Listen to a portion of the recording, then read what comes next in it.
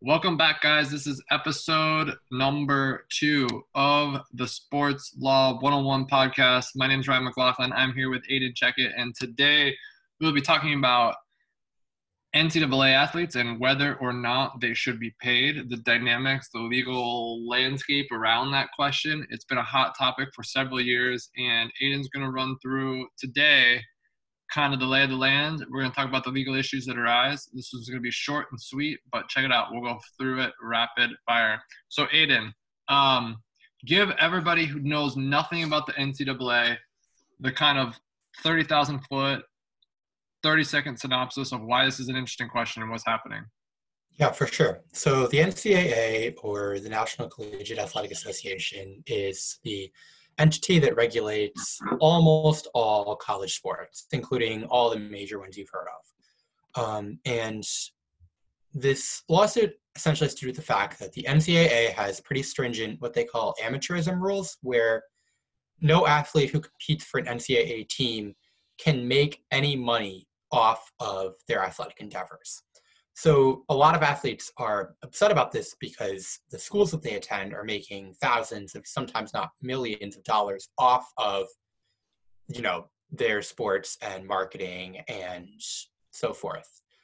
So there's been a lot of tension over this over the years, and it really seems to be kind of coming to a head right now. So why, what's the policy reason? What's the basic reason for not paying athletes thus far? So the NCAA has kind of codified amateurism as a key part of its message. Under NCAA Bylaw 12, athletes are not allowed to be paid for their athletic skills, and they're not allowed to receive any financial benefit for their status as student athletes. In return for this, at least at a Division I level, a number of athletes are receiving tuition benefits, sometimes housing fees. Essentially, they're given a full ride, at least for top caliber athletes playing sports like football or basketball, in recompense for not receiving any money for their athletic endeavors. Got it. So I'm still not clear, and maybe this is the interesting part of the thing. This is the interesting part of the issue, and maybe the crux of the issue. It's still not clear to me what the policy reason is for not, because I understand the bylaw, but what's the rationale? Why don't we want, if you're playing NCAA basketball, you go to the Final Four, you generate a bunch of views, ads, clothing, apparel, everything, recognition, branding for the school. Why don't we pay them? Why not pay them 100? Why not pay them something?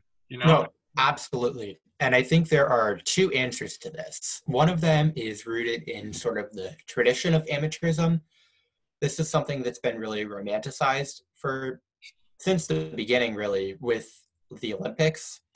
And the Olympics, ideally, at least in the past, only amateur athletes were allowed to compete. Obviously, things have changed in that regard, but there's this sort of tradition of idealizing amateurism. The second reason, which I think is probably more strong nowadays, cynical. They haven't had to, and not paying their athletes saves the schools a lot of money over the long run. But in at least some sports now, things are changing and other avenues are opening up where these athletes could be compensated.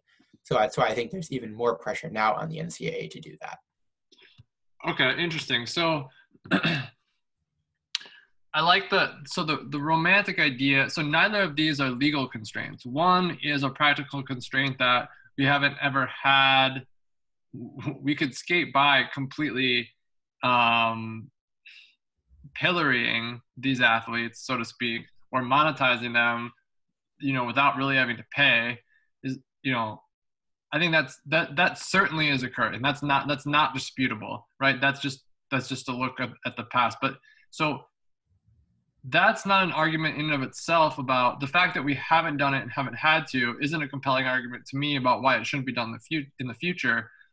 The other reason is that, like, this romanticization of amateur, quote unquote amateur collegiate athletics that seems to be on point. And what's underneath that? Like, what is it about? Like, what is, because people, I've spoken to people about this just kind of casually, and they have strong opinions that just college athletes shouldn't be paid for some unknown reason. It's just curious to me. Is there research on, like, is this detrimental to health, happiness? What are the perverse incentives that we're trying to avoid? I think a lot of it is that, especially with collegiate athletics, people like to see this sort of image of accessibility and relatability. Like, these guys are, especially, if you're an alumni of that school, these guys are just like me. They go to my school, they just play sports, and we're all sort of one broader community. And I think paying people would sort of dispel that notion and create more of a gap and a divide. And I think there are, a number of other elements. There are certainly racial elements for some people. There are. Well, hold on 1 second. Let's stop it there. I'm with you so far that it would create a nuance or an additional layer to the dynamic of the collegiate community, insofar as some people, i.e. athletes, and amidst that community, the talented athletes are receiving compensation. So I understand that introduces complexity. Now, I'm not sure that the introduction of complexity is a compelling reason not to go through with something unless there's negative collateral consequences, which is, I think, where you're going racially. But what do we mean by racially here?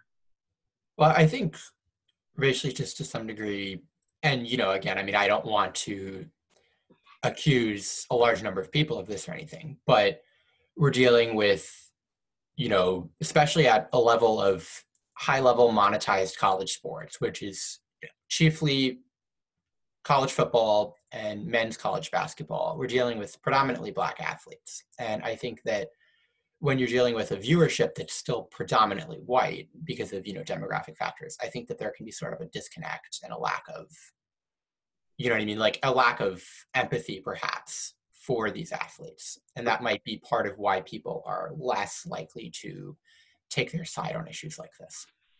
How does... Oh, Jesus. You okay? We're okay. Jeez, sorry, guys. Shouldn't lean on that top shelf. Oh, okay.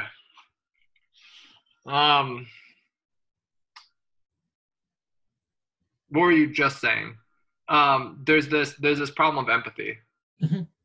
Now, but, and this is perhaps the conversation of the day, right? But like, how is that also not a concern for how does professional sports, let's just talk about NFL and NBA, avoid the exact dynamic that you just described with arguably, like, I guess the first question is your characterization correct that there's predominantly white viewership with predominantly African-American playership? If that's correct, which I'm assuming it's more correct than not, how does the professional leagues avoid this kind of critique?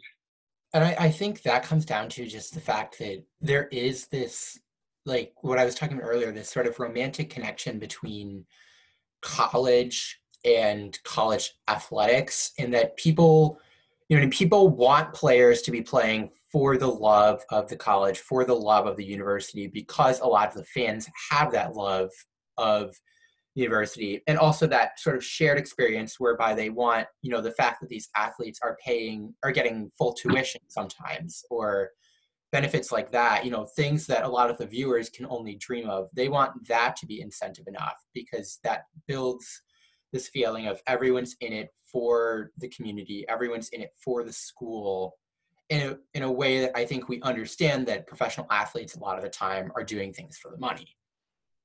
I don't know if that makes sense. It makes complete sense. So what are the legal issues? Yeah, so there have been a number of lawsuits. A lot of them have hinged on antitrust law. White versus NCAA in 2008, the NCAA was sued because scholarships only covered tuition, fees, room, board, and books, whereas expenses like travel, school supplies, and other expenses were not covered by these scholarships they were receiving. So athletes claimed that this was a violation of antitrust law because the NCAA has such a monopoly on athletics in a lot of sports. And the NCAA actually settled and promised that they would start paying athletes insurance and these other claims that they were asking for.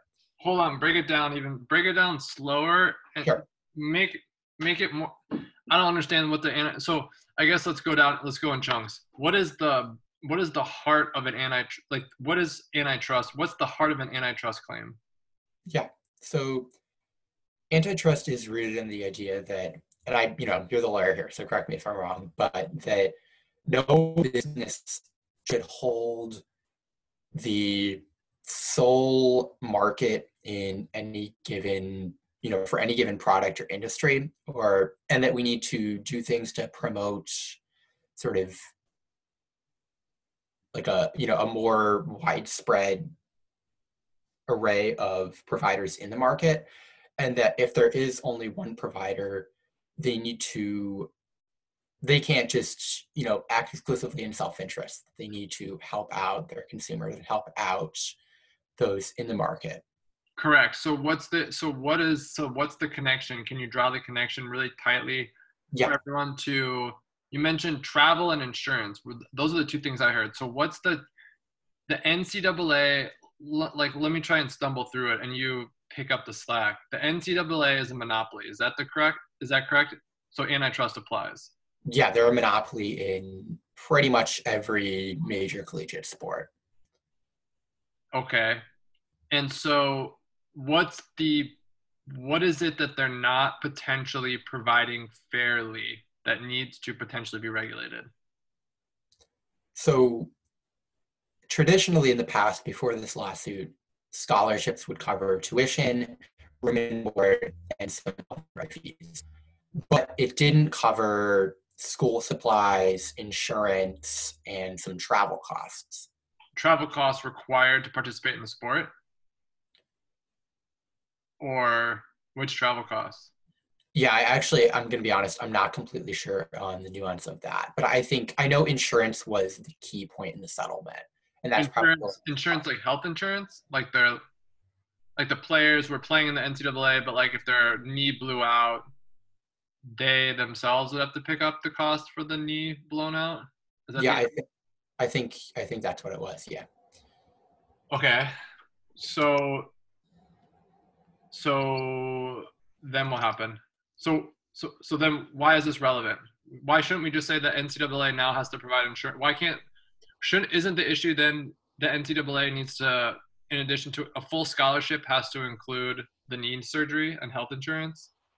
I think the importance of this is that it really opens up the idea that the NCAA is a monopoly under, and their business, and that this opened the door for more antitrust lawsuits, which there are other notable examples of, which I can get into. Yeah, so you're right. It does show the ways in which the NCAA has dangerously monopolized this, and to the detriment of the players and to the benefit of themselves. So then the question is, so is this it seems like a kind of complicated area whereby payment of athletes. So is that where this question emerges, is what is fair for the treatment of these athletes? Yeah, and there was another lawsuit on antitrust, O'Bannon versus NCAA. So this is interesting because when we think of these athletes who would be paying a lot, we usually think that they'll be paid in their pro careers. So it matters a lot less if they get paid as college athletes. But players like Ed O'Bannon, who was the plaintiff in this lawsuit, are really successful in college, but then might flame out and only play a couple years in the pros. Mm-hmm. So Ed O'Bannon sued the NCAA because the NCAA was making money off of his appearance and his identity through a video game, NCAA basketball. Mm-hmm. And he argued that he should be paid for the fact that there's, you know, like a commercial video game market that's utilizing his identity and his appearance. Sure. And the But judge, sorry, go on. go ahead. What was he successful? Yeah, he was. The judge ruled that barring payments to athletes for video games and other commercial, you know, utilization of their identities does violate antitrust laws, which I think seems to open the door towards the idea of payment. Super interesting. Yeah. So say that last thing one more time. Say what you just said one more time. Sure. Okay, so, let me see if I can get it, because I think you have it, but I don't. So the idea is that if he's prevented from collecting royalties on this video game that uses his image and likeness, if he's prevented, that violates antitrust law, right? Yeah, absolutely. Yeah, exactly. But did the judge say that this guy needs to be paid? Yes, I believe so.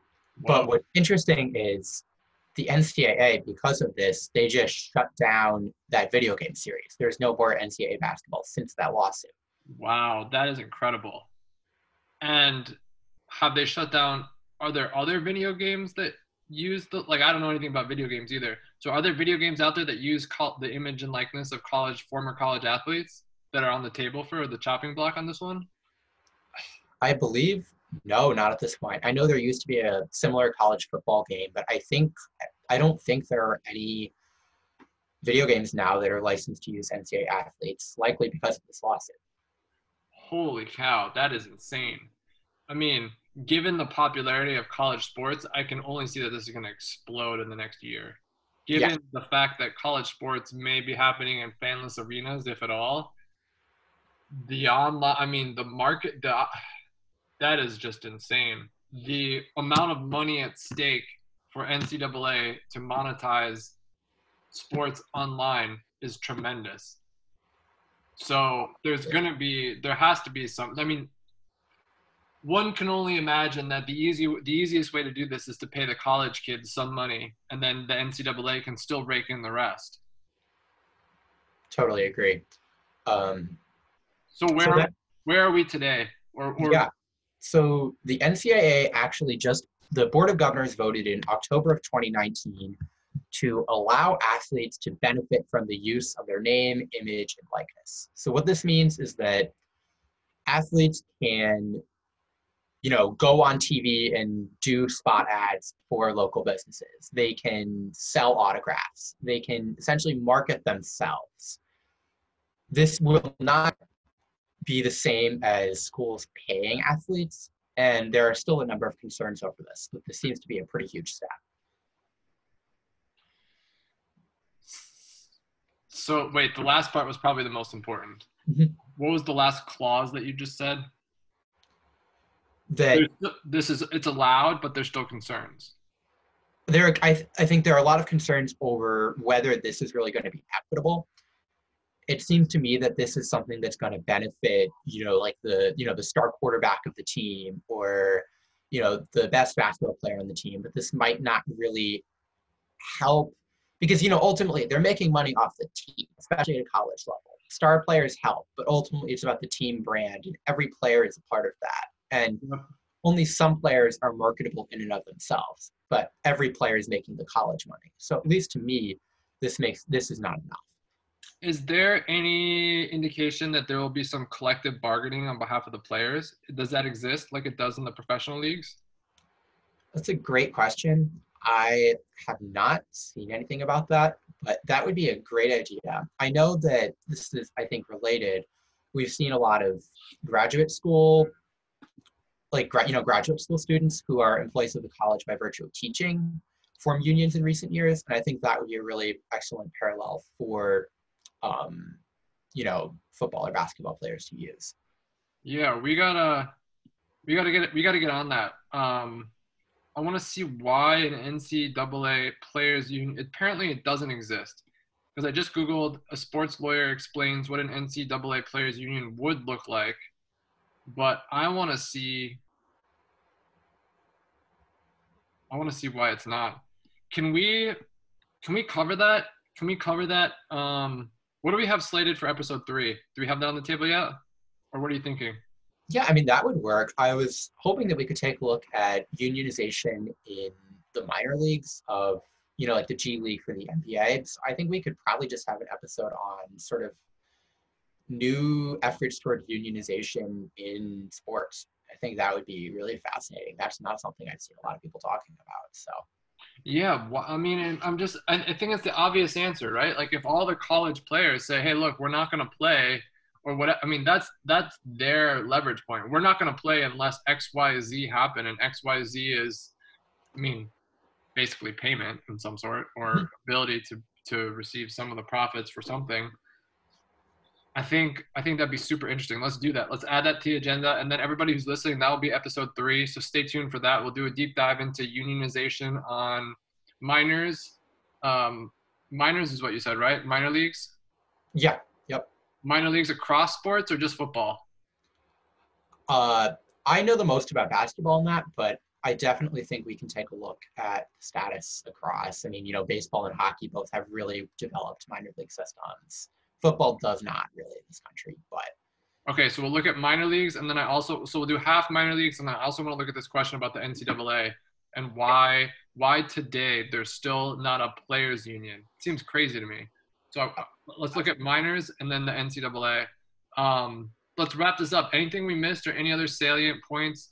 I mean, just to recap from my perspective, what did I learn from this episode? I learned that there's a lot of like cultural hesitation, it seems, and not so much that there seems to be two things: antitrust and kind of this cultural thing about athletes and colleges and communities and payment kind of muddying the waters. That's the first thing I see, which is really an interesting psychological, cultural thing about money and higher education. And I think that we're in a spot where higher education is going to implode or is imploding, or at the very least, at the most conservative, it's changing drastically. yeah. I personally think it's an institution that won't be around in 15 to 20 years because I think that knowledge is a commodity and YouTube has everything, and so does Google. So I think that like cultural hesitation to pay athletes is it's not a legal concern. I think it will fade. The antitrust is the interesting legal area whereby I think it seems pretty clear that, I mean, you want to know what antitrust is? At a policy level, it's just we think the NCAA is it's effectively slavery, right? They're taking advantage of a population, taking all the money, and at the end of the day, we just think that's unfair. I think the antidote to that is unionization and collective bargaining, which probably the players just haven't had the historical wherewithal, right, to kind of think and realize and self-actualize and say, hey, we really can demand. Let's do it. Let's go. So this is super fascinating. I'm super excited for episode 3. We'll get that scheduled soon. But guys, thanks for listening. Aiden, any last thoughts to wrap this up? Yeah, just that the one thing I did want to touch on briefly is I think we're really going to see a lot of pressure because in a lot of sports, especially basketball, people are saying enough is enough. And when you look at this year's NBA draft, you've got, 2 top American prospects, neither of whom are playing in the NCAA because they didn't want to. They wanted to make money. They wanted to train on their own. They said enough is enough. And there are, multiple 5-star prospects next year who are going to play in the minor leagues. So I think the NCAA is really kind of feeling it, and they're going to have to change something, and I'm excited to see what happens. Awesome. Thanks, Aiden, guys. Thanks for listening. If this was helpful, interesting, educational, exciting, follow on any podcast app that you're listening to. We'll have more episodes coming up soon on the intersection of sports and the law. This is Sports Law 101. We're happy to have you guys here. Be super well, and thanks for listening.